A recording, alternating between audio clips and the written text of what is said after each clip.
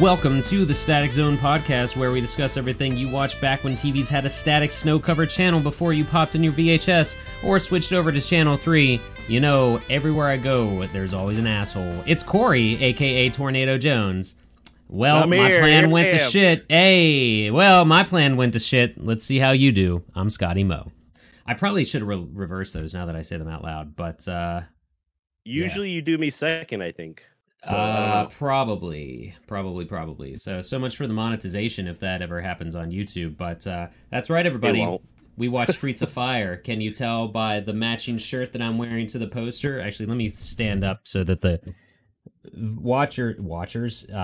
video people. I'm wearing a Proto Men shirt with the album cover of their Act 2, Father of Death, and boy, does it resemble the poster. Like, if we ever interview them, either together or if Abel we're just like, hey, like in passing, because like I've met a couple of the Proto Men guys outside of their costumes, and I just was like walking in front of them. I was like, holy shit, it's them. And like I was like, next time I'm gonna be like, hey, you guys like Streets of Fire from 1984 critically acclaimed hit? So, yeah. And they'll be like, who told you? Shh, shh, shh, shh. Yeah. Everyone knows about this movie, but who told you? So no, this was my pick, and this has kind of been in my bank for a hot minute. I've had this. I bought it. I found out about it through Red Letter Media. Big fucking whoop. Corey watches Red Letter Media. Yeah. Spoilers inbound, by the way, before we don't say it. Yeah, I guess we always like almost forget to say it. So. To this somehow, yeah. It's right there. But yeah, we put. Yeah, but I always skip it. So. Okay. But no, I guess you want me to take the reins on this real quick? We'll get through the logistics, then we talk about how much we fucking love this movie. So, yeah, go for it. Okay, so the synopsis, which, by the way, I got a little picture here in our docket for us, but I have a DVD copy of the movie, and it's actually the one that Shout Factory used on their website, and I did not know that until about an hour before this recording. So, yes.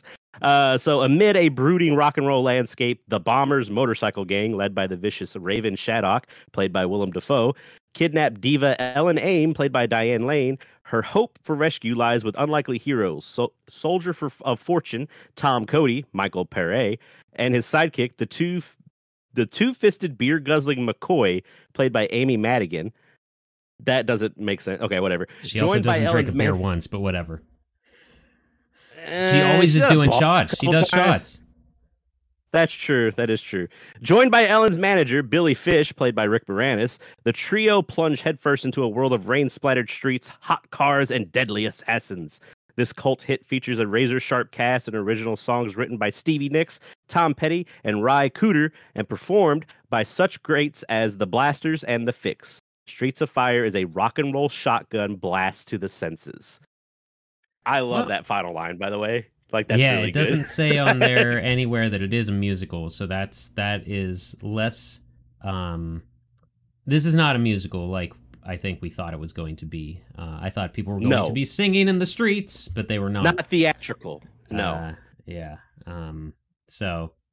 But hey, we watched the trailer, we heard the theme song, and we were hooked. We really hoped that it would be something that would remind us of Proto Men or Meatloaf or Billy Joel or something along those lines. I was afraid that the trailer had done everything that was cool in the movie. Like, it showed us everything. Oh, and then actually, I'm sorry. I want to interrupt myself from earlier, because we've already mentioned the Proto Men like 3 times. If anyone... They're not as well known as they should be, but they are a group of people that is a rock opera. If you took Meatloaf and Billy Joel and then combined them with a concept album of post-apocalyptic Mega Man games, that's the Proto Men. It's like 10 people on a stage doing this stuff. Basically. So, there you go. Rock opera. I could have just said rock opera concept album, but yeah.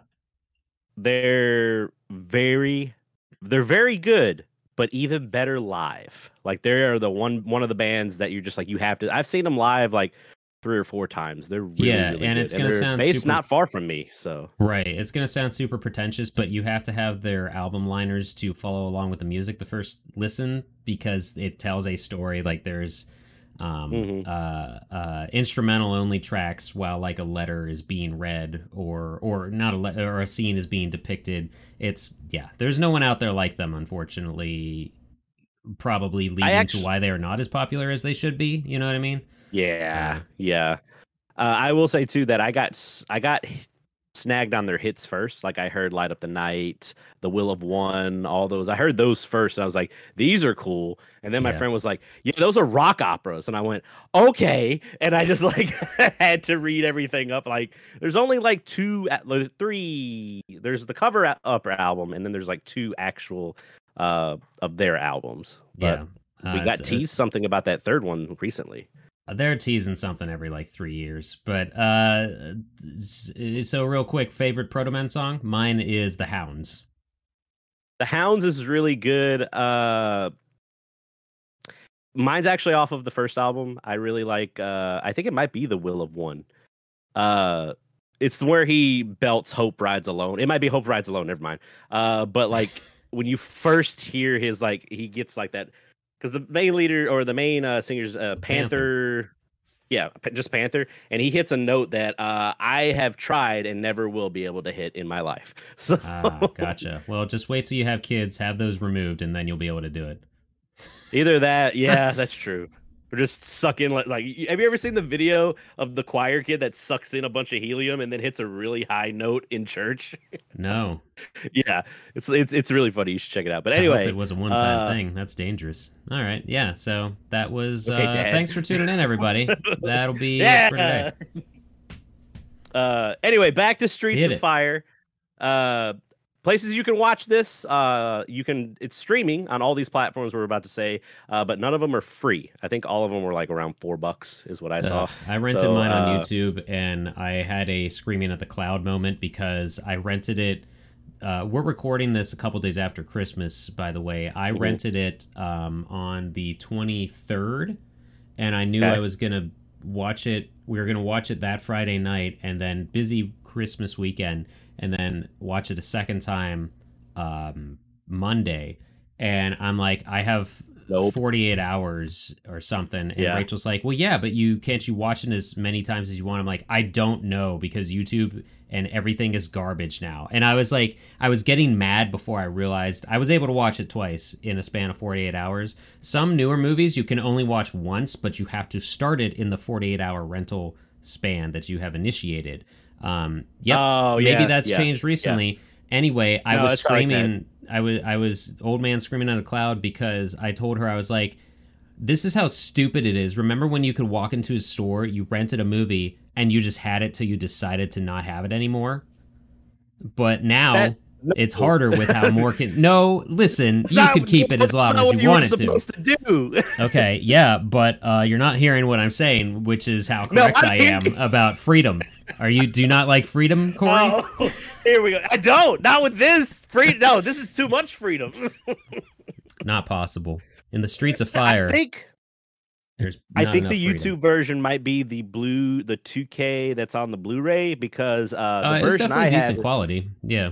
Yeah, this version that I have is the 2003 DVD release by, I think, Universal, and it is, I'm pretty sure, just the VHS copy, because there's a part where I remember it vividly, because in my first viewing I watched this DVD version, and remember the part where like we said, we're going to get into spoilers anyway, but remember the part where they first make their attack on the battery and they're coming back, and he says, kill the lights and go under the bridge. Yeah. And they're just watching. Oh no, this was before their battery. Whatever. So they saw the motorcycles come by. In that one, there's like an orange hue over the entire scene. In the newer version, it's not there. Like it looks like more crisp and colorful and all that stuff. So I don't know. Maybe it was just the way it was Is that good on or bad? that version. Sure. I don't know. I liked both of them. So does it say on that DVD like 20th anniversary or anything? Because if not, they should have waited one more year to do it. No, it's just like a regular DVD release. Special features, which is slim to none. You have production notes, cast and filmmaker bios, which, by the way, I checked those out. They're just stills. Like it shows the actor's name. Like it's not like it's like a video or anything. Film highlights and theatrical trailer. Luckily, the Blu-ray copy that I think we both own now, they haven't come in yet, has a lot more on them. Yeah, so... mine is on its way. I bought it after watching this a second time. I bought mine yesterday, so I went the regular version. I didn't really care for the steelbook design. Yeah. Nah. Mm-hmm.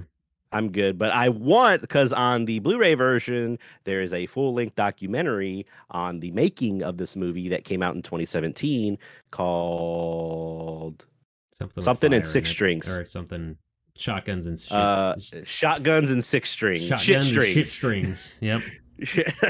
But and then there's there's 2 fully documentaries on the Blu-ray of the making of the movie, and I'm just like, I need to see these. We probably should have waited to watch those for this podcast recording. So... It happens. Well, we can come back to it in the 50th episode and totally unfairly incorporate it into the ranking. Well, the thing with documentaries and stuff like that is, sometimes Shout Factory does stuff specifically for their releases, and they'll also just throw on there whatever already was in existence because they're able to get the rights to it along with whatever else they're acquiring the rights to during the production. So there's stuff on there that's like from probably in between the theatrical release, and then maybe it was something that was like only on TV and not on the VHS, and then your DVD has one thing and that's going to also be on this Blu-ray, stuff like that. Production. Thank God for Shout Factory. So that's all I'm gonna say. Yeah, we, maybe it's the caffeine talking, but part of me thinks we should ask them if we could just start mentioning them and do a discount code. I mean, we started it on episode 1. I'm going back and doing stuff with the older episodes, and every episode we're like, "Hey, Shout Factory," like every single one of them. Everything that it's weird, but like what almost is a guarantee that we'll discuss a movie is whether or not it got a Shout Factory release. And I said to Rachel while we were watching this, I was like, the only time it's been otherwise is for Don't Panic, because that was Vinegar Syndrome. So yes. I wonder, have we had like a release? What have we looked to see if Joey had a Shout Factory release? Probably. I haven't. Let me know when you're reviewing that episode. It's coming up. It's coming up soon, so get ready. It's coming up fast. Speaking of coming up fast, that's all this movie did. Wham bam. Yeah. Bam. Okay. Yeah. So also, like we said, there's 2003 DVD release, yet Blu-ray. Cast and crew. So we're gonna get in we're gonna go into Michael Pare, plays Tom Cody. He is from Eddie and the Cruisers 1 and 2. Funny enough, I found out in research for this episode, he is in Road to Hell, which is a 2008 movie done by Albert Pyun, who recently just passed away, who is a B-movie legend director. Oh, well, rest in peace. I did watch the trailer for that just before this, and it looks bad. He plays Tom Cody in it, so it's supposed to be a pseudo-successor to Streets of Fire. I don't know if I want to watch it. So. Yeah, I'll see it eventually if it comes across my path, but it looked like it was filmed entirely in front of a green screen. So, knowing Albert Pyun, it probably more than likely was. Albert Pyun is also the one that directed Cyborg and directed with Jean-Claude Van Damme, and he directed another movie you should look into. It's called Arcade. And it has a teenage, I've seen what's his name from The Christmas Story? Isn't it a horror film? Yes. They get sucked into this thing is killing people by eating them, essentially, kind of absorbing. Yeah, it has a very young Seth Green in it as well. I don't know if it's. I think before we watched Robot Jocks or something not recently, but at one point that came up in a search for other things. I think I was trying to find stuff that wasn't Evolver that could be in the same vein. It was Evolver. Yeah, but that did come across. Yeah, Road to Hell. I'm curious. See, I can watch something that's horrible and still enjoy the source material. But I did, as can I, find a video of the performance of the title track or whatever in Road to Hell, and it just doesn't have the same oomph that we're going to be talking about with this. So, but let's get through these numbers and everything. Sorry. Okay, you're good. I also put down here he was in the 2 Blood Rain movies because great. He has been on record of being in many of Uwe Boll's movies. So it's all full fucking circle, Scotty, is what it is. Great. Just one more. He's checking. He's all right. Let's see here for the Static Zone. And yep, Uwe Boll. Check that off. Yep, there it is. Do we have our? We should, if we get to 100 episodes, we should just start our own bingo. Yeah, right. Did the boys talk about Shout Factory on this episode? Did they talk? Did they bring up their hate for Uwe Boll? Yeah, coming soon to our merch store, the Static Zone Bingo Board. Write that down. Okay. Write that down. Anyway, going on. Diane Lane, who plays Ellen Aim. She's from The Outsiders, The Perfect Storm, and the Lonesome Dove TV series. We have good old Rick Moranis, who plays Billy Fish, which, by the way, is a fantastic manager name. He is from Honey, I Shrunk the Kids, Ghostbusters, Strange Brew, and I didn't put it on there, but I'm not going to forget about it, as also Spaceballs. Sure. Some of his main ones. We also have Amy Madigan, who plays McCoy. She's been in Field of Dreams, Uncle Buck, and Gone Baby Gone. We have Deborah Van Valkenburg, who plays Reva. She is from The Warriors, Quantum Leap, and Too Close for Comfort. We have good old Bill Paxton, who plays Clyde from the hit movies Twister, Terminator, and Aliens 2. Also Titanic and a butt ton of other fucking movies. Mm-hmm. And the reason I wanted to watch this movie, the whole reason I even wanted to even check it out, was for Mr. Willem Dafoe, who plays Raven Shaddock, which is such a good antagonist name from the movies Platoon, Spider-Man, The Lighthouse, and about 50 other thousand movies. So, yeah. It's also directed by Walter Hill, which I have a little bit of trivia. We can get into him a little bit later. It's also written by Walter Hill and Larry Gross. And getting into the numbers, which is where the information about the movie gets a little sad. Mm-hmm. So the estimated budget, again, most of the time when we talk about these numbers, they're from websites that we find online. So if you're like, that's not the right number, let us know and we won't comment back to you. So, but it's estimated $14.5 million budget. Domestic opening weekend. This movie released on June 1st, 1984. It only grossed $2,426,000, and domestically it only reached $8,089,290. There weren't really any international. So what's weird is the websites we used didn't really have any international numbers on it, but there is trivia showing that Japan really liked this movie. So there's a disconnect somewhere. But yeah, basically budget was 14.5 million, and it didn't even make its money back, which is completely unfortunate. Let's go to the weekend domestic chart, and we will see 100% why. Yes. Yeah, I'll read down. I'll read down all 21 that we have here because they're you'll see. Now, before you start, I do want to point out that opening day, this movie, it's in the top 10. It's number 5. It's not bad. Good. That's cool. But going into these heavy hitters that Scotty's about to say. So. Here we go. Heavy hitters. We didn't know were going to be heavy hitters until they were. Star Trek 3, Search for Spock, Indiana Jones, The Temple of Doom, The Natural, Breakin', Streets of Fire, Once Upon a Time in America, Romancing the Stone, Police Academy, 16 Candles, Footloose, Splash, Firestarter, Greystoke, The Legend of Tarzan, Lord of the Apes, Moscow on the Hudson, Alphabet City, The Bounty, Love Letters, Making the Grade, This is Spinal Tap, Up the Creek, and Weekend Pass. This is Spinal Tap is fine. Yeah, Splash is a bad movie. Unless you're a Tom Hanks fan, that's the only reason to watch it. It's got a lot of stars in it, but man, what was he thinking? I get Splash and Mannequin mixed up. So that's my bad on that one. Yep. Splash stars the female revert. That's not what they're called. What are they called in Blade Runner? But the girl with a white wig in Blade Runner is the oh, okay. I know what you're talking about. Splash. Replicant. I almost said Reploids. But that's Reavers from Man X. are from Firefly and Serenity. But yeah. That's true. That is true.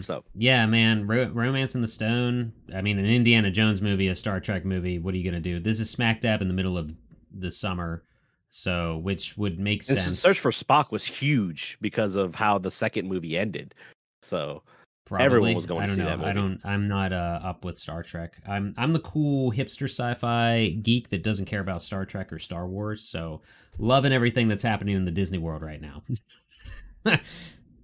It makes me mad what's happened to Star Trek and Star Wars, but I'm not going to get into it. So, But yeah, like 16 Candles, the first Police Academy, Footloose.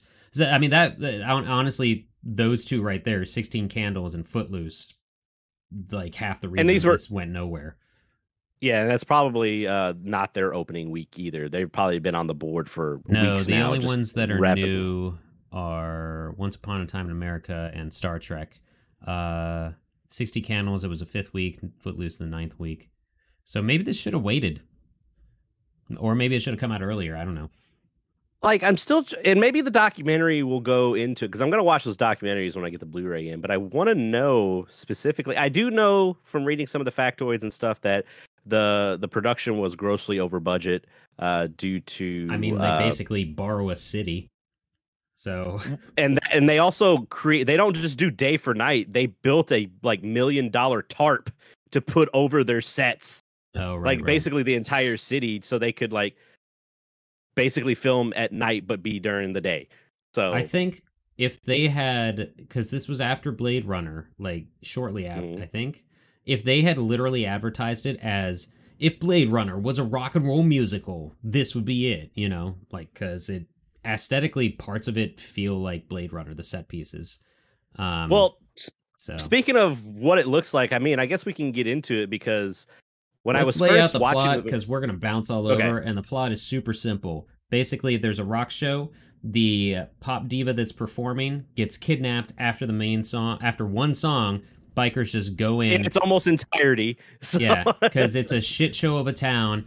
They steal the diva, and girl who works at diner sends a letter to her brother, who shows up out of nowhere to get her back. Because there's romance between them and all that. Well, yeah. So, I mean, but that's it. Yeah. I was watching this entire time, and I was just like, this is Double Dragon. This is what I was watching the entire time. I'm just sure. Yeah. Yeah. Double Dragon, Streets of Rage, Final Fight, all those have been noted. I was trying to find on Double Dragon, but I'm just saying it out of my head. I'm like, this has to be Double Dragon took inspiration from this movie. I kept forgetting to look that stuff up. Even Rachel said to me that this inspired it somehow, or she like heard about that briefly. So that says something that like she looked it up quickly and found that. That is true. Yeah. So, but I wasn't going too deep. Well, I don't know. I probably could have gone down, and probably will after this, and like once I review the audio portion, or once I edit the audio portion. It's just that we watched this on an insanely busy weekend, so I didn't get to do a whole lot as much research as I wanted to. But really though, before we go into this, our introduction to it was literally the theme song, which is like female Meatloaf. Like I was waiting for the lyrics to "Paradise on the Dashboard Light" to suddenly break out. It's Paradise on the Dashboard without Meatloaf is what it is. So there you go. So Stevie, if you're listening, fucking check this out. He has gone on record as quoted that entire song to me multiple podcasts. So that is a good song. Yeah, because it doesn't make for good podcasting, but. No, it doesn't at all. When I listened to the theme song, I was not spoilers, but surprised. I've been listening to this song like every goddamn day since I heard it. And the reason that I even know about this movie is darling. Sorry, go ahead. Yeah, right. There was a part, I forget what episode it was, but Jay from Red Letter Media had brought it up at some point. He was like, Streets of Fire is this. He was talking about like an ensemble cast of different characters that all have their specific roles. Mm-hmm. And he was like, there's a movie that already does that. It's called Streets of Fire, and it didn't do well. And I was what? When they were talking about what movie? Sorry, some B movie they were watching that was doing what this movie did, but worse. So yeah, that's hard to That's hard because there's so much choreography and yeah, I don't know. This really did have. I'm a fan of musicals. I was a theater kid during high school, and some of college a little bit, but yeah, shut up.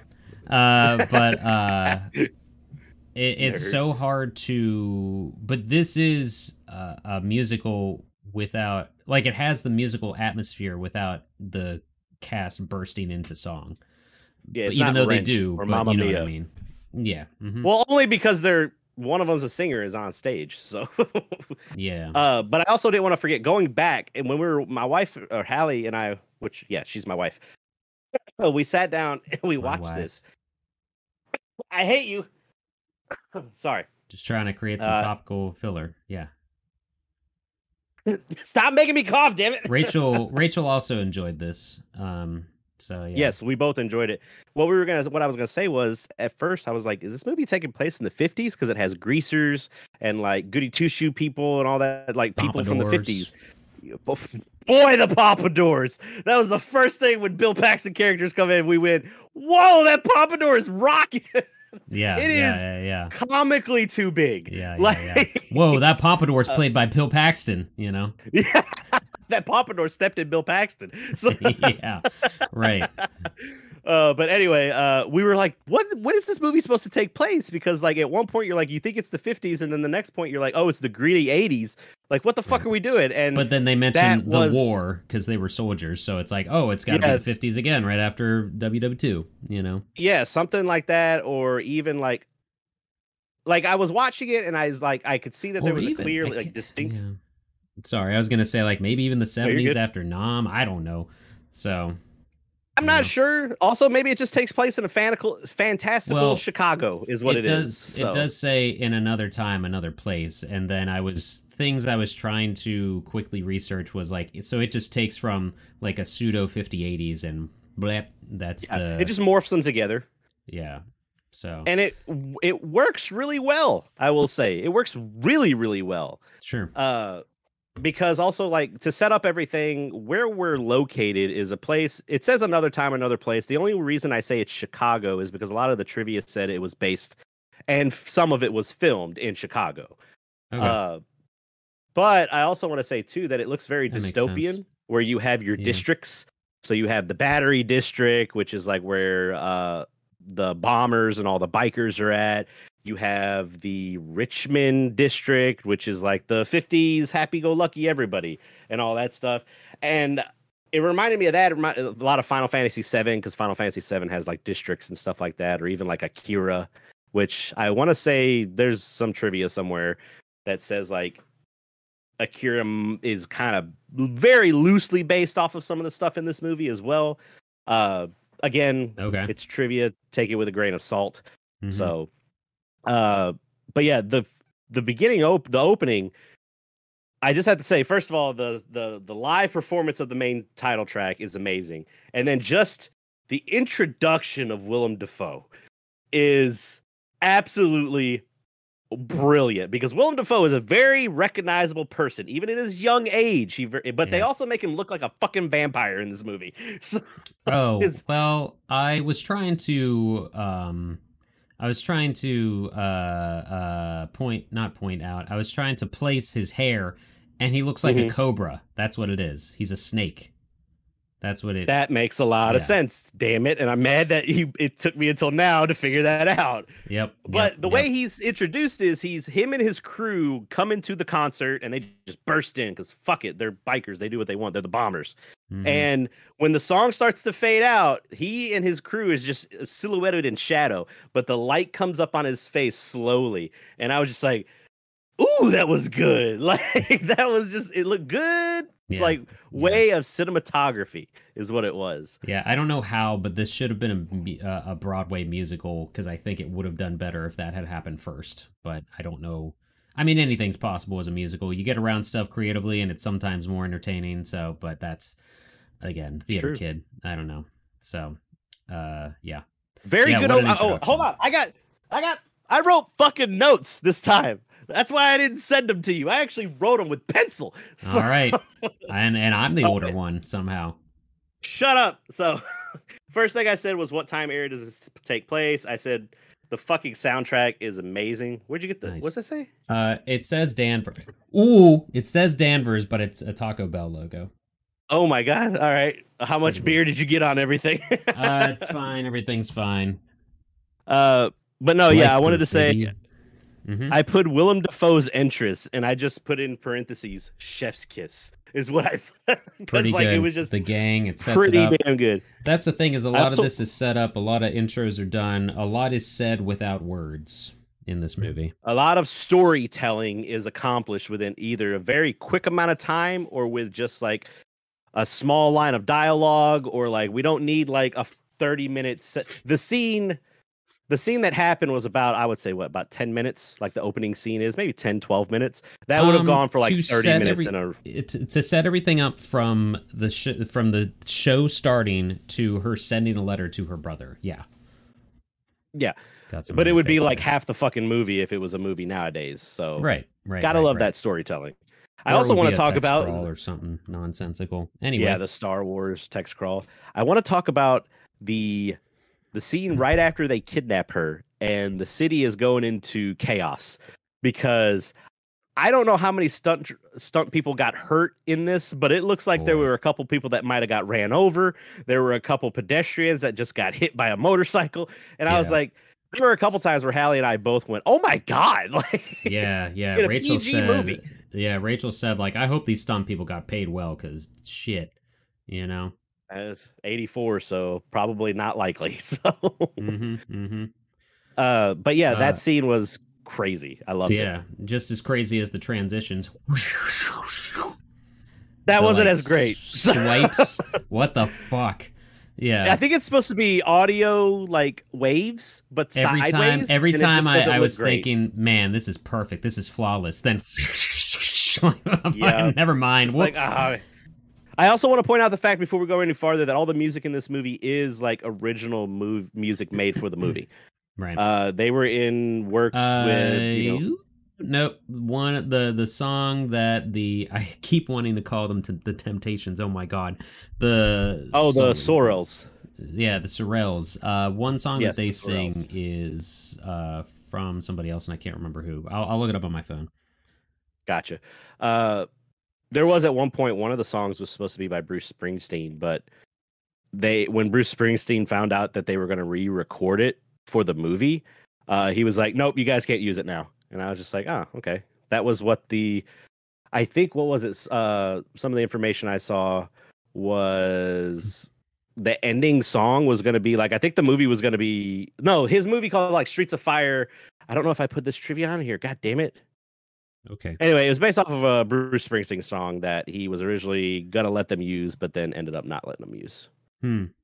Yes, I found it. The title came from a song written and recorded by Bruce Springsteen on his album Darkness on the Edge of Town. Original plans were for the song to be featured in the film soundtrack, but when Springsteen found out the song would be re-recorded by other vocalists, he withdrew his permission. So, well, there you go. Yep. What are you looking up? I Can Dream About You, which is by Dan Hartman. And when Rachel looked it up, I was like, "Oh, I went to high school with him," and I did. I did go to high school with a kid named Dan Hartman, though, not to make a joke, but it's a pretty common name. But it's not the same person. But they trying to look up the origin of this song. Well, while you do that, I can go ahead and go into the next scene. So we meet Reva, who immediately I was like, I think that's the girl from the Warriors. And I looked it up and I was like, yep, I was right. And it made me feel old because I'm like starting to remember like actors of like, it's kind of like when you're doing like watching a lot of anime and you're like, oh, I know that voice actor. Now I'm starting to do that with actors in these older movies that we watch too. So gotcha. Anyway, she sends a letter out on typewriter. We get a cool little not a voiceover. We don't need a voiceover because we have the typewriter. But we got a good music. There's like always music playing throughout the entire movie. There is one part that I'm going to talk about where I didn't know what the fuck they were doing with the music or the sound effects because it was just a dialogue scene. And it's actually when Tom Cody shows up. So she sends a message to her brother, sends an old email, is what I'm going to say for the young kids nowadays, saying, hey, we need you home. Come, we need help. And he shows up.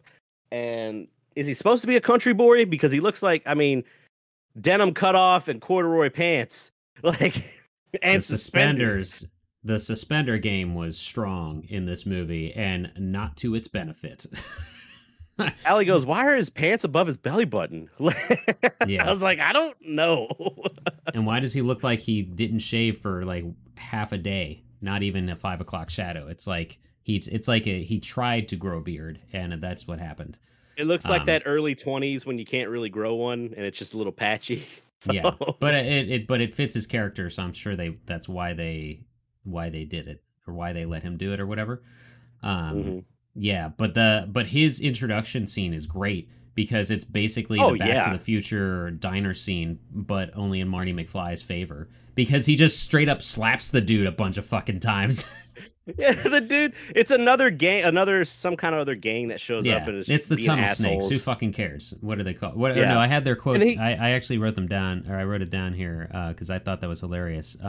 Let's see here. Oh, where did it go? Let me scroll up a little bit. Transitions. The Roadmasters are hungry, and when we're hungry, we eat. That's what they said when they walked into not Rosario Dawson's diner. She looks like Rosario Dawson. She does a little bit. It's she has very pronounced lips. That's how I could tell, like, right away. I was like, she looks very familiar, but she hasn't acted a whole lot. She's done a lot of TV series, but not a whole lot of movies that I've seen. Yeah. What was her name? Deborah Van Valkenburg. Because I remember when her name came up, Hallie and I go, "That's a mouthful of a name." So, but yeah, we get that awesome scene. He slaps the guy about 50 times, and gets himself. I love the next scene. Yeah, you're like, this is the good guy, and he's like, I'm stealing this car, and then we're gonna go joyride. And I was like, he's not a perfect protagonist. It's fine. Right. Yep. Also, if you like Studebakers, then this is the goddamn movie for you, because there's Studebakers out the wazoo in this movie. Yeah. Very nice looking Studebakers too.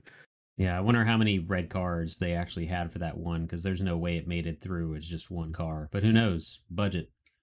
Maybe. That is true. That, and had to go through a lot of motorcycles. So. Yeah. Oh, we didn't even talk about Rick Moranis' character yet. Billy Fish. Oh, I never have really seen Rick Moranis play an asshole. Yeah, but I think I kind of like it for a second. Oh, really? Watching this twice, couldn't take him serious either time. But yeah, the second time was a little bit better for me. I kind of just like looked at him as like just an asshole, like record manager, basically. Interesting. We'll have some trivia about that too. So, but yeah, we get introduced to him. He's like, "Oh, I'm coming back here to this shithole. We're doing a charity benefit. Let's do this and get out of here. Not even making any money off of this." And yeah, he basically. I lost my train of thought. When you think about it, though, this town, even if they sold tickets, people would not fucking buy them. They would just fucking barge in, because this is a shit town. That's what Willem Dafoe and his posse did. So yeah. They just walked right in. You wouldn't have made any money even if you actually sold tickets. This ain't no Ticketmaster. This ain't no Taylor Swift. Sorry, buddy. Jesus. Anyway, she gets kidnapped. He gets punched out multiple times in this movie. I gotta give it to him. He only gets punched once. What happened? Oh, that's right. In the beginning, he gets slid across the fucking floor. Yeah. Falls off the stage. What do you think you're doing? Safe. Straight into home. I completely forgot about that. That was really good. Yeah, no, he only gets punched once, and I remember that because it's earned. Like it's the build up to finally him getting knocked the fuck out. That's true. So I will have to say this movie. I want to point out that you're right. The movie is rated PG, and I really do feel like it is to its detriment that it is rated PG. Okay. It's still very good. Like, it's literally a movie like anybody can go and watch. But it's an 80s PG. You gotta tell people that. That is true. You get a couple nips here and there. Yeah, you do get a couple nips. Anyway, going back, we're talking about where do we want to just keep talking about cool scenes, or are we gonna go through this one scene by scene? Like we I don't know. I don't know what you were doing, because I was just looking at my notes, and I honestly was just kind of going off on stuff. Okay, so, let's do it that way, because I don't want to go through everything. That's fine. Bill Paxton's actual introduction is pretty great, though, when McCoy is sitting at a bar with her crimped hair that just looks like a Cocker Spaniel under that horrible leather hat. She is... Yeah. She looks her part, I guess, because she really looks like she is homeless and doesn't give a shit. about how she looks, but just trying to get through she's life. kind of a tomboy. That's what she is. So yeah, that hair bothered me, but that's what she wore a hat most of the movie. So. Yeah, a fucking leather flat brimmed thing. But she knocks Bill Paxton out and just jumps over the bar, asks Tom Cody what he likes to drink, tequila, takes a bottle, and they leave. They leave his friend's bar. Like, him and Bill Paxton are buddies. But, because he says your favorite line when Bill Paxton's introduced, or like, formally. I know, when I heard this on my second viewing, I messaged Scotty, because Bill Paxton walks up and he goes, "Tom Cody, how's your hammer hanging?" And I just went, "How's your hammer hanging?" That's awesome. But I think it's one of those situations where they know each other, but it's not like they're not like real buddies. Or maybe they're so buddy that he doesn't give a shit if he gets knocked out because he was talking shit. So, maybe. Yeah, we get to meet McCoy. We get our first introduction to the first person joining the crew besides Tom Cody, which, by the way, this movie goes through the JRPG aspects of just straight up building your party as you go through your adventure. I mean, she's an ex-soldier and she knows how to drive. Boom, there's our driver right there, and she can hold her own in a fight. So, perfect. She already has a weapon. Don't need to find one for her. Yep. So, let me see. Do I have any notes around that time besides Bill? I said Bill Paxton's Pompadour. My only note after that is black and white song memory, because that made me laugh out loud. Yeah, I wanted to say everything in this movie, when you hear the music, you're like, it's almost, and then insert band name here. Because it's like, oh, this is almost Chuck Berry. There is a song. It's the fight that happens in the diner. It goes, and I was like, is this fucking Chuck Berry? And then it quickly changes. And I was like, oh, okay. Right. Yep. We also meet Billy Fish, that has a great introduction for you to hate him immediately, because he says multiple times, "We're not taking no skirt along," and calls McCoy a skirt because she's just another woman to him. But yeah. He does such a good job of being a dickhead. Like, that's the whole movie. But he's important because he knows his way around the battery. So he's the map. So that's the whole reason he's there. I will talk about later down the road where we pick up a couple people where I'm just like, whoa, we picked up a lot of characters and I don't know why they're here. It just kind of catches up on itself real quick. But what else do I have here? Do you love? Why was Willem Dafoe wearing fishing waders when he was in his hideout? I don't know, because he was in some serious shit, like up to his knees. Like when Hallie was watching, she goes, "Cool." Well, yeah, at first it was funny because in this situation, me and Hallie thought completely differently. She went, "Why is he wearing fishing waders?" And I was like, "Why is he wearing something like a serial killer would? Like, he looked like something like he was hacking up meat or something like that." Yeah. And I was just like, "Oh, yeah, I don't know why. Maybe it's because they were cheap. It's just rubber spandex is what he's wearing." Yeah, it's like pleather overalls is what they look like if you don't know what fishing waders are. But yeah, that's what he's walking around the club in, where the Stray Cats are playing. So I like that club. The club's got some good old. That's because you like From Dusk Till Dawn, and it's that club basically. Yeah, it's the PG version of that. Yeah. It really is. So. Yeah, hell no. Music's good too. I like rockabilly music. Yeah, it's rockabilly. You walk in there and they'll tell you they play both kinds of music, country and western, is what it looks like. It's not that bad. But that is the only actual band, like full band, that performs in this entire thing. There are songs by bands in this, but the Blasters are the band that is playing performing one of their songs. Okay. Yeah, that's the only group that actually is a group performing in this. Like, you have Ellen Aim with her band, but that's not a band in real life. These guys are a band in real life. I think from some of the information I read that the Attackers actually are a band in real life, who are the ones that were doing the music for fucking Diane Lane in the beginning. I saw some trivia. But that's not their song, right? Or their songs? No, the band that's Knowledge Finger, was like Fire Inc. Anyway. True. I do like the Blasters. I'm gonna have to check them out a little bit more. I like their music. I liked both their songs that they played in their scenes at the Battery. One bad stud. Yep. Mm-hmm. How about that bum up on the roof? Speaking of strong side characters, how about that homeless dude on the roof with the crazy hair? I know that just articulated perfectly. Like he didn't have like a drunk bum voice or anything. He's just like, "Hey, what are you guys doing up here? You got a lot of guns, huh?" It's like I was just like expecting it to be like played by Jerry Seinfeld or some shit. So Ed Begley Jr. I had to look him up because him and the cop, the dumb, like, I guess he's a rookie cop just compared to the other dude that was pulling everybody over. The rookie cop looked like somebody else that we saw recently and has been in other things, but we recognize him recently from the series Only Murders in the Building. He looked like Judge Reinhold, but which might be that guy. I don't know. Yeah, but Ed Begley Jr. has been in other stuff as well. The rooftop hobo. Yeah, name sounds very familiar. Yeah, I didn't write down anything he was in. I just wrote down his name because I found his name quick enough. But yeah, so good little ending to that scene where it kind of puts Billy Fish in his place because they're just like, pay the guy for the information. He's like, at the end, he was like, I knew she was at Torchy's.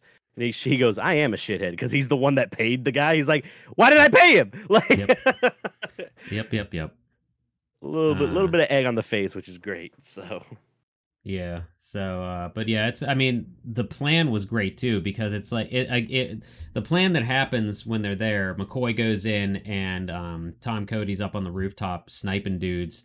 And he's with a Winchester rifle. It's confusing again because it's like, okay, he's the hero because he's not killing people, but he's straight up shooting their gas tanks, so they may as well be dead if they don't have third-degree burns already. No, this is the Batman argument. Argument. Well, I don't care. I'm just telling you how you started out by saying like he's the protagonist, but he just stole a car, so it's very very strange. Or but not did strange, you notice but like back and forth anyway? He didn't shoot anybody, but McCoy did, which she kind of had to. Right. Yeah. I thought McCoy was going to die here. And I was like, I didn't realize when I watched it the first time, I didn't know it was PG. I did not know it was PG. So I was like, huh. And apparently there isn't the original version that they showed to people or to investors or whatever it is. It was an R version.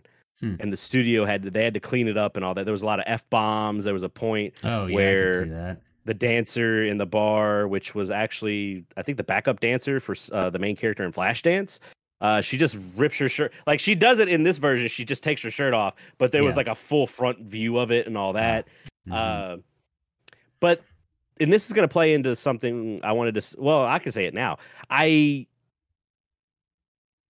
I feel like Willem Dafoe's character is really good, but the stakes were. I really feel like somebody had to die to show how ruthless he was. You mean him walking out of fire wasn't showing that enough? He didn't kill anybody. He's supposed to be the bad guy. He's supposed to be the leader of this badass motorcycle gang, which, by the way, this is back when motorcyclists all look like Rob Halford from Judas Priest. So. Yeah, well, I think he's just a lazy gang leader because, like, he's incompetent, but people don't know it. Because it's like, because I was thinking as I'm watching this, I'm like, this is almost a post-apocalyptic film, and it would be if like Willem Dafoe's gang went from town to town, but that was like, no, that would mean that he would have to put forth effort to take over different areas and claim different districts and stuff. So that's why he hasn't moved, because this place is such a shit town. There's no competition because everybody's just an idiot. Like cops don't do anything. His incentive is literally, I stole this pop star because I want her to do stuff to. Gets a little questionable. Thankfully, it doesn't get too far. But that's his whole motive, is he just stole a pop star and he just wants her back. And it's like, and then he even says like, I just want to fall in love with you for a little bit and then I'll let you go. It's like, well, that doesn't sound good, no matter how you slice it. But so like, he's barely a threat, you know? Yeah, I felt like the stakes weren't just high enough. I felt like somebody needed to get kidnapped, or maybe not killed, but someone, like the threat of, oh shit, like I guess that threat's kind of there because the bikers would like rough up the town. The only threat is that he's going to keep coming back until he gets his ass handed to him, even though he kind of already did with his club getting destroyed, but whatever.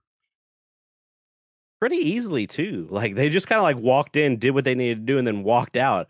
So yeah, there's no bouncers. There's no, whatever. But going back to that scene when he comes out in the fire, that's a pretty good scene. It's pretty good. It's not bad. Oh man.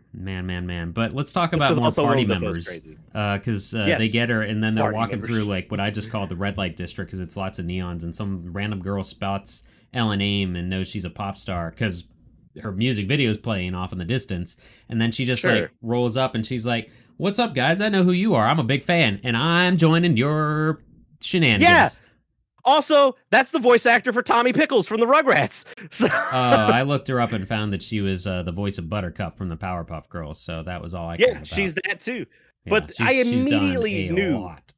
Mm-hmm. Yeah, like I think I was looking at my phone when this transition happened, and I heard that voice. I was like, "What the fuck is Tommy Pickles doing in this movie?" And I looked up. I was like, "Holy shit, it is her!" So I have her name here. I want to get Elizabeth Daily. Elizabeth Daily. Yeah. Sorry, I don't know why Daily. So she's also in Pee-wee's Big Adventure too. So, yeah, that as well. This is about the time where we got party members a little too quick, is what I feel like. Yeah, she joins, and then the Sorrells, they hop on this bus, and just there's this a cappella barbershop kind of group hanging out. And one of the backup singers is one of the FBI douchebags from the first Die Hard movie. Johnson. I knew they looked familiar. Yes. Special Agent Johnson. Yeah. No, the other one. But he's like, of all the scenes that they're in, he's fucking trying to steal his time on screen, though. I will say that. Oh yeah, definitely. And actually, when they like, I was kind of over how much of a bitch Ellen Aim was. That when they showed up, both Rachel and I were like, I just want to see their story now. Like, I want to see them ride along in this shit ass van trying to make it as a quartet of dudes. I want their side mission. Well, they did eventually, so. Yeah, hey, that's not too far from how the fucking music business works. So being at the right place at the right time. Yeah, but that was, and they performed a song for them, and I'm a sucker for a cappella. I should make that clear if it's never been. But how about the way they take down that police barricade? Fucking whatever, right? Blast. Oh yeah, the police barricade. Yeah, they're just like, fuck this. I do like. Again, I like Rick Moranis' character where he's just like, all right, let's play my game. I'm gonna give him money and all this other.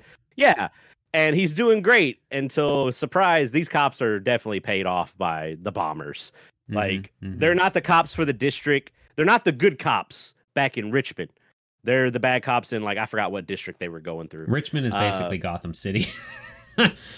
Kinda, a little bit. It's got a little bit of, it's just like an a melting pot of generations is what it is. So, yeah. But yeah, they're just like, oh, we'll blow it all up, take all their guns, and keep on going. I do like that every time something big happens, Cody goes, we got to ditch the car. That's a very smart move. Like, in a normal movie, they'd be in the bus the entire movie. You're just like, what the fuck? Yeah, ditching everything left and right. Yeah. This could totally translate into a fucking video game, but yeah.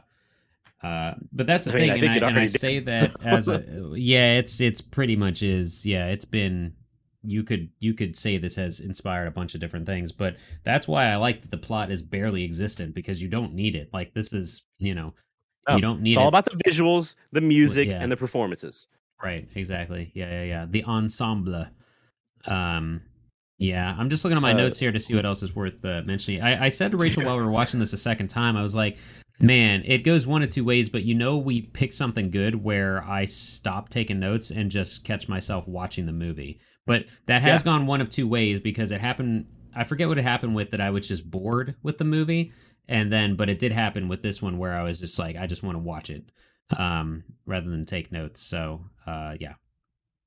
Do we want to point out the fact that Cody just cold clocks Diane Lane in the face? What the fuck? Closed fist. She wouldn't shut up. He slapped the guy in the beginning and punched the main lady. Yeah. He punched his which ex. She then jokes about later.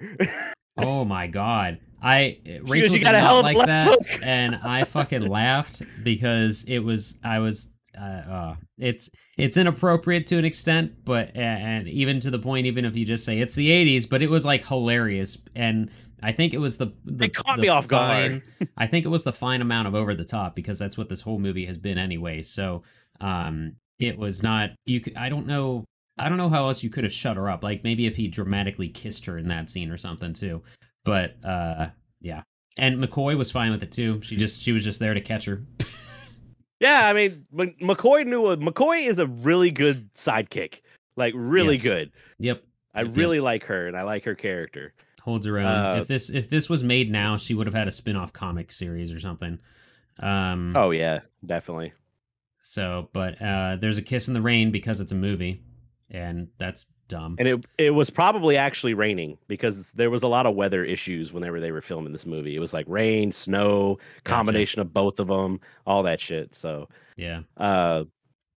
What else do I have here? I have Willem Dafoe's facial expressions during that final fight.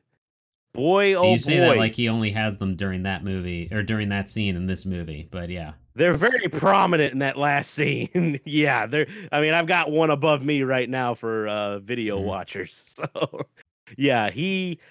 Also, let's talk why. Because when he pulls out railroad spike hammers. They're not normal sledgehammers. They're used to nail down railroad spikes. And thank God for the editing of the movie, because if there's one, I imagined how bad if it was like a really bad B movie where it would just be one static wide shot of them just swinging at each other. But luckily they threw in some. They might have had the editor from Taken, because there was a lot of cuts here and there, but it worked in the movie's favor. It was hammer time. I hate you. I'm leaving this podcast. Quick behind the scenes video I found, or interview or something. What is his name now? The main character, the actor's name. Michael Pare. He said that it took 4 weeks to film that fight. 2 weeks with just them, and then 2 weeks with the stunt doubles. So woof. Jesus. And there was no for about a 4-minute scene. There was music, but there was barely music, which is fine. It could have gone one of two ways. If there was no music, I would have been mad, because that's like on par with Robot Jox, when the climactic fight between the hero and antagonist, there's just nothing happening. But no, there was a little bit, and I think it was okay that there was not with comparatively to the other tracks in this film. I think it was okay that there was not an insane track playing behind this fight. So I like because at one point I was like, is this just going to be this hammer fight? Is that what this is going to be? And then there's a point where Willem or Michael Pare, Tom Cody knocks Raven's hammer away. And he's just like, oh, I could kill him, but I'm not going to. And that starts the fist fight. And I was like, yeah. Here we go, round 2. Right. Yeah. Just before that, though, we didn't mention how everybody rolls in. Like, Bill Paxton shows up, and he's the only one in the street with the cops as they're getting ready for this standoff that was essentially organized and whatever, the high noon. And then the whole fucking biker gang turns out, and Bill Paxton's just like, shit, and books it. But he doesn't book it just to wuss out. He books it to come back with the town armed. So armed and dangerous. So yeah. I do like how I don't like, and I think it's because of the PG rating, but he just pushes Willem Dafoe over, and Willem Dafoe's like, and falls on the ground because he's so tired. Yeah. And I was like, that's a very kid-friendly way to end that fight. Like, I think so, but at the same time, he's probably exhausted, but I don't know. Like, if it was if there's an alternate ending, there's probably a shitty way that he like grabs the the railroad hammer and like takes out a kneecap or something horrible, you know. But probably for the sake of being, I think it's an amalgamation. Okay, take it as this. I think it's character progression, if anything, for Tom Cody, that he doesn't just straight up kill him at that point. Yeah, that, and also I had seen that I think they originally had this slotted as a trilogy, and maybe they were going to bring some of these characters back, but because it bombed so bad, that went down the shitter. So yeah, it could have been. I was interested to just see where Tom Cody and McCoy go, you know. I like the way it ends. I like how he doesn't go with the girl. You know, him and Billy Fish have an understanding. Big Trouble in Little China ending. Yeah, totally. Absolutely. Yeah. So it's good. I see that makes a lot more sense when they were setting up for even at the end of my first watch, I was like, oh, they set this up for a sequel big time. So, I mean, they did and they didn't, because it is a fine ending that is not a cliffhanger, because that's also how he just rolled into town. He's just rolling out of town, Yeah. So going on to his next adventure.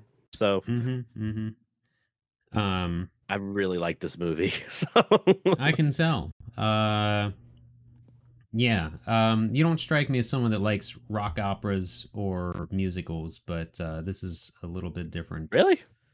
Really? I think I've gone on record saying that I actually enjoy Mamma Mia. Tenacious D and the Pick of Destiny is technically a musical. I like this. I liked Repo, the Genetic Opera. I haven't seen it in years, though. So I haven't seen that fully, or I did and forget it. It's kind of up its own ass a little bit. So that might be why I forgot a lot of it. Yeah. Do we want to go in some of the factoids and the trivia, or you got any more notes you want to talk about? No, my last 3 notes here are my last 4 notes. Sorrels are opening for Ellen now. Tom and Billy Fish make amends. One last kiss goodbye to Ellen, that dumb bitch. Leave the theater. McCoy rolls up and drives off into the gross, steaming street. With a mailman that just comes into frame. Yeah, I was like, is that gonna be? I was waiting for like Willem Dafoe to like be in the side of it, like with a shotgun or something, of the mail car that's following them. Yeah, something like that. Yeah, I like how she's like, I just found this car abandoned in the middle of the road, and it's the same car from the beginning. So makes a lot of sense. So yeah, let's hit up them factoids now if you want to. Yeah, one of the first ones I wanted to bring up, and again, we find a lot of these factoids online. We don't know how 100% credible they are, so take grain of salt. Grain of salt. Can be updated by anyone's dog on IMDb. Yep. Apparently, Michael Pare, who plays Tom Cody, had a problem with Rick Moranis. I'm going to go through this long quote real quick. So, Rick Moranis drove me out of my mind. There's this whole wave of insult comedy. In the real world, if someone insults you a couple times, you smack them or you punch them. You don't do that on a movie set. And these comedians walk around and they can say whatever they want. I'm just not that handy with that. Comedians are a special breed. They can antagonize you and say whatever they want, and you can't do anything to stop them. He's this weird looking little guy who couldn't get laid in a whorehouse with a fistful of 50s. He would imitate me. The first thing he says to me is, "Do you just act cool or are you really cool?" That was the first sentence out of his mouth to me in Joel Silver's office, and I was like, "Oh, this is not going to go well." But he was one of Joel's dear friends, and he ended up making a bunch of movies for Disney. I just wasn't that sharp. I wasn't ready for that kind of crap. So, yep, you kind of tell a little bit. I don't know if that unless they're just good actors and it's portraying. Yeah, I wouldn't say you can tell. I would say that after reading that, then it was probably easier for them to get into their roles, or at least Cody. Sorry. Yes, definitely. Yeah. I was just, when I was reading this, I was just like, you can do something. They don't just walk, or you can be like, hey, that's fucked up. Please don't say that. Talk to me like that. But confrontation in Hollywood is hard. Boy, let me tell you. True. No, but it is like some of your ways, Scotty. Depending on I've just the different things I've seen in interviews and behind the scenes of stuff and whatever, your job could be on the line if you say the wrong thing to someone in the production that might know someone that knows someone, and fucking whatever. Which, like Michael says, that he knew one of the guys that was basically in charge of the movie, so he didn't really want to haul off and smack him or anything like that. So Yep. There was we mentioned it's Christmas time, and I forget if it was Macaulay Culkin saying it or Joe Pesci, but there's a mention of Joe Pesci just straight up telling Macaulay Culkin to shut up on set, and Joe Pesci's like, the kid was pampered. No one was going to say anything to him, So yeah, right. But yeah, fair enough. Giving him a little dose of reality is what it is. So yeah, like he needed it then, but he didn't need it after that. But anyway, he definitely doesn't need it now. Nah, he's doing okay though. Thank God he's doing better. So somehow, yeah, definitely. This is another good supposed factoid here with Walter Hill. That the origin of this came out of him thinking, fucking, that he just like put all the things that he thought was cool when he was a teenager. Basically, custom cars, kissing in the rain, neon trains in the night, high-speed pursuit, rumbles, rock stars, motorcycles, jokes and tough situations, leather jackets, and questions of honor. Cool, dude. Honor. Yeah. The only difference is it's not in space for Star Wars. Huh? Basically, I was also going to say there was another, I don't know if I put it on here, but there was another factoid that after making the movie, Walter Hill was incredibly humble. He was like, it was harder than I thought it was going to be to make this movie. Like, dude, he made a musical and a fucking, like, just setting up this world and everything is insane. Yeah.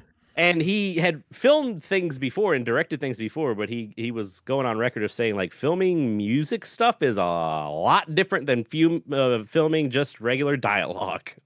Oh, yeah. Yep. It's weird.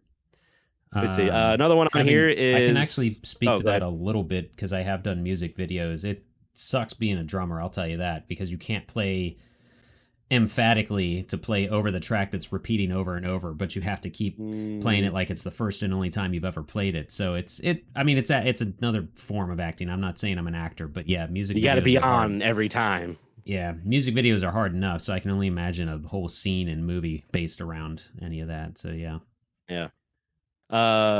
Most of what was this? More than 50 motorcycles and their drivers were featured as the bombers, and they were chosen from real life LA-based members of clubs like the Crusaders and the Heathens. So a lot of those people were real bikers. I almost said biking guys. Yep. God damn it! Whatever. I don't care. Screw this. Obviously, you get very Western vibes from this movie too. Like you can just feel like I felt like that's what Michael Pere's character looks like. He looks like an amalgamation of Kurt Russell and Kurt Russell's son, Wyatt Russell. Sure. Like if you look up, they look a lot alike. But I'll believe you. But yeah, something bad happens. A family member sends out for help. The guy comes back into town. It's kind of like a Magnificent Seven kind of situation a little bit. It feels like. So, which Wyatt makes sense. Russell needs to figure out what he's doing with his hair. Last time I saw Wyatt Russell was in the movie Overlord, which was the World War II. It kind of felt like Wolfenstein without being actual Wolfenstein, is what that movie felt like a little bit. Because there's like Nazi experimentations and stuff. So. Oh yeah, it says he's an American actor and former ice hockey player. Yeah, he's got a face for hockey. So. Scotty. Apparently he was in the Falcon. Apparently he was in the Falcon and the Winter Soldier. I'm not sure. Who was he in that? I don't know. I can let you know if you want to keep talking about anything. Sure. We can. Oh Jesus! What are we talking about? He was well. Spoilers. He's the dude that plays Captain America and turns into U.S. agent. Da da da da. So he's a fucking main character. Okay. So there you go. I didn't know that was him. That makes sense. They've got the same chin. Okay, fair enough. Yep. They do. Moving on. That is true. Let me see what else we have here. Oh, talking more about the R rating. The film was originally rated R, but was edited to get Universal's desired PG rating. The film was screened for exhibitors as an R, and among the trims. Oh yeah, I talked about this a little bit. Number of F-bombs, removing her top, different ending, and with the credits rolling over Ellen's final number. Oh, so, wait, that had to do with it being rated R? Or that was just what was in the original cut? Maybe it was just an edit or something like that. Okay. And then a lot of reference. So they would have not had the final scene of him finding McCoy and leaving? Yeah, it would have just been her doing the performance in the scene or the credits rolling over it, which I'm glad. I want to see. I don't know if it's available, but I would love to see the R version. I would just like to see it. I don't know if it'll ever get released. I don't think it's on that Blu-ray. Piss. You sure? At least Shout Factory's listing did. The first disc is really just the movie, and the second disc is where the documentaries are and all the extra stuff. But it didn't say anything about the alternate ending or anything like that. So, okay, I'd like to check that out. So, But when you're watching this movie too, you're just like, man, this movie really feels like Escape from New York, The Warriors, Mad Max. It's a little bit of everything, and those were some considered influences for the film and all that stuff. Which is funny because all that stuff influenced this movie, which this movie influenced so much shit going forward. It influenced video games, it influenced other movies, it influenced so much stuff. I mean, if we look at it, it's really, this movie might be one of the reasons why there's even a beat 'em up genre of video games. So, maybe. Double Dragon is kind of like Double Dragon was like the forerunner for the beat 'em up genre in the beginning. I'll have to check some timelines, but yeah. I think the arcade version of that came out in '87. Well, yeah. One of the first beat 'em ups I think of, only because it was one of the first I played, is Golden Axe. So I don't know. Oh no, that was '89. Yeah, so I'm gonna shut up. Oh yeah, you're right. Yeah, because I was reading some of the stuff about Double Dragon today, and Double Dragon is an influence for Golden Axe. So yeah. But anyway, let's see what else we got on here. Lots of musical trivia. By the way, there is a butt ton of information about this movie out there. That's why I'm so happy to get those documentaries and watch them and see what's going on with them. So right. I also wanted to bring up the fact that the movie is I think a lot of the reviews of it were Walter Hill, the director? Yeah. Walter Hill is just very visceral with the way he does like visual storytelling. And you can tell throughout the entire movie, but there is a part, according to Andrew Laszlo, the film's style was dictated by the story. The Richmond looks very soft and colors did not call attention to themselves. The light in the battery was contrasting and harsh with vivid colors, and Argyle prints and plaids were used in the Parkside district, and neon lights color the strip, which I'm guessing that's the red light district that we were talking about, where we meet Tommy Pickles. So right. That was Andrew Laszlo, but you called him Andrew Laszlo, which is a better name. Andrew Laszlo. Sorry, my bad. There's your Star Wars name, Andrew. So yeah, there you go. Andrew Laszlo. Andrew Laszlo. Apparently, but yeah, I mean, the first beat 'em up was 1984's Kung Fu Master, which was based on Hong Kong martial arts films. So take that as you will. Didn't matter in America where times were tough. Oh God, here we go. So, freedom. But no, I guess do we get? I forgot how we do the show. Do we go to our final verdict next? Do we? Nice, yeah. Nothing professional here with these hosts. It's been a while since you. If you come here for professionalism, you've come to the wrong place, Daddy-o. Yeah. So how many? Boy, what do we even give this thing? Like, what do you give this? 4 railroad spike hammers out of 5. Yeah. How many shots of tequila? I don't know. How many Bill Paxton Pompadours you want to give this out of 5? You know. I mean, I said 4, but I'm gonna push a little bit closer to 4.5. Shit, we've almost got a perfect movie. Almost. Well, I feel like if it was the R-rated version that I created in my head, it'd be a perfect movie. So, man, what about you, sir? See, those transition swipes take it down a peg, or maybe it pushes it over. They're so fucking bad. If they didn't have a sound that goes along with them, maybe it is supposed to be a wavelength, but it's vertical. If it can't, like, it's and there's almost 7 of them. It's almost a star swipe in like with Star Wars or something. It's absurd. You could have just a regular fade out would have been better. Anything, yeah. I know it's hard. It's a hard decision to have any type of transition that is not like, you know, we just watched Memories of Murder, how there was suddenly a dead body and then steak on a grill. You know, those are good transitions, but it's just that it goes from that scene to that scene. So no, this was really good. This was really fun to watch. Very rewatchable. Yeah, very rewatchable. I'll probably watch it again, if not sit down with all the bonus stuff for the or if just to watch a better version quality wise of the Blu-ray thing on its way. But yeah, I'd give it the only thing I've given a 5 out of 5 is Scream. So is this a 5 out of 5? But does that mean Scream is not, because it's not a musical? Think about that. So there's a lot more factors that come into play. yeah. No, it's Man, it's good. There's a lot of good stuff, but I'll say like a 4.75 or something, because it's mainly that theme song more than anything. Just, you know, yeah. I have had very few strong recommendations. Fucking watch this movie. If you don't want to watch this movie, if you don't listen to us, that's fine. Fuck you. But listen to the theme song. Just look up the theme song. Go watch the trailer. The theme song is the trailer. The trailer got us. Let's see if the trailer can get you too. Yeah, and also listen to the Proto Men. Just make your life better by listening to us, please, and our advice. Thank you. Mm-hmm. I might have to get this. I mean, there's movie posters. I have a movie poster in my office right now, but this is a movie poster that I feel like I need. I've got too many. I've got enough. Oh, Mr. Army of Darkness over here would be pulled down to put up Streets of Fire. So I think there you go, everybody. Well, we never said. Yeah. We both went on record saying Army of Darkness is not that great, and we ended up not watching it. So what am I? Yeah, we ended up. Yeah, it was to say. It's fine. Yeah. This movie. Yeah, it's like I said, it's not a perfect movie, so I can't give it a 5 out of 5. I can't. Did I give anything a 5 out of 5? I can't remember. I don't think I've given anything out of 5 out of 5. We haven't kept track of any of them, so I don't know. Maybe you should actually, since you're going through each episode, I'm not kidding. Like maybe you should jot down what we give these, just to have that.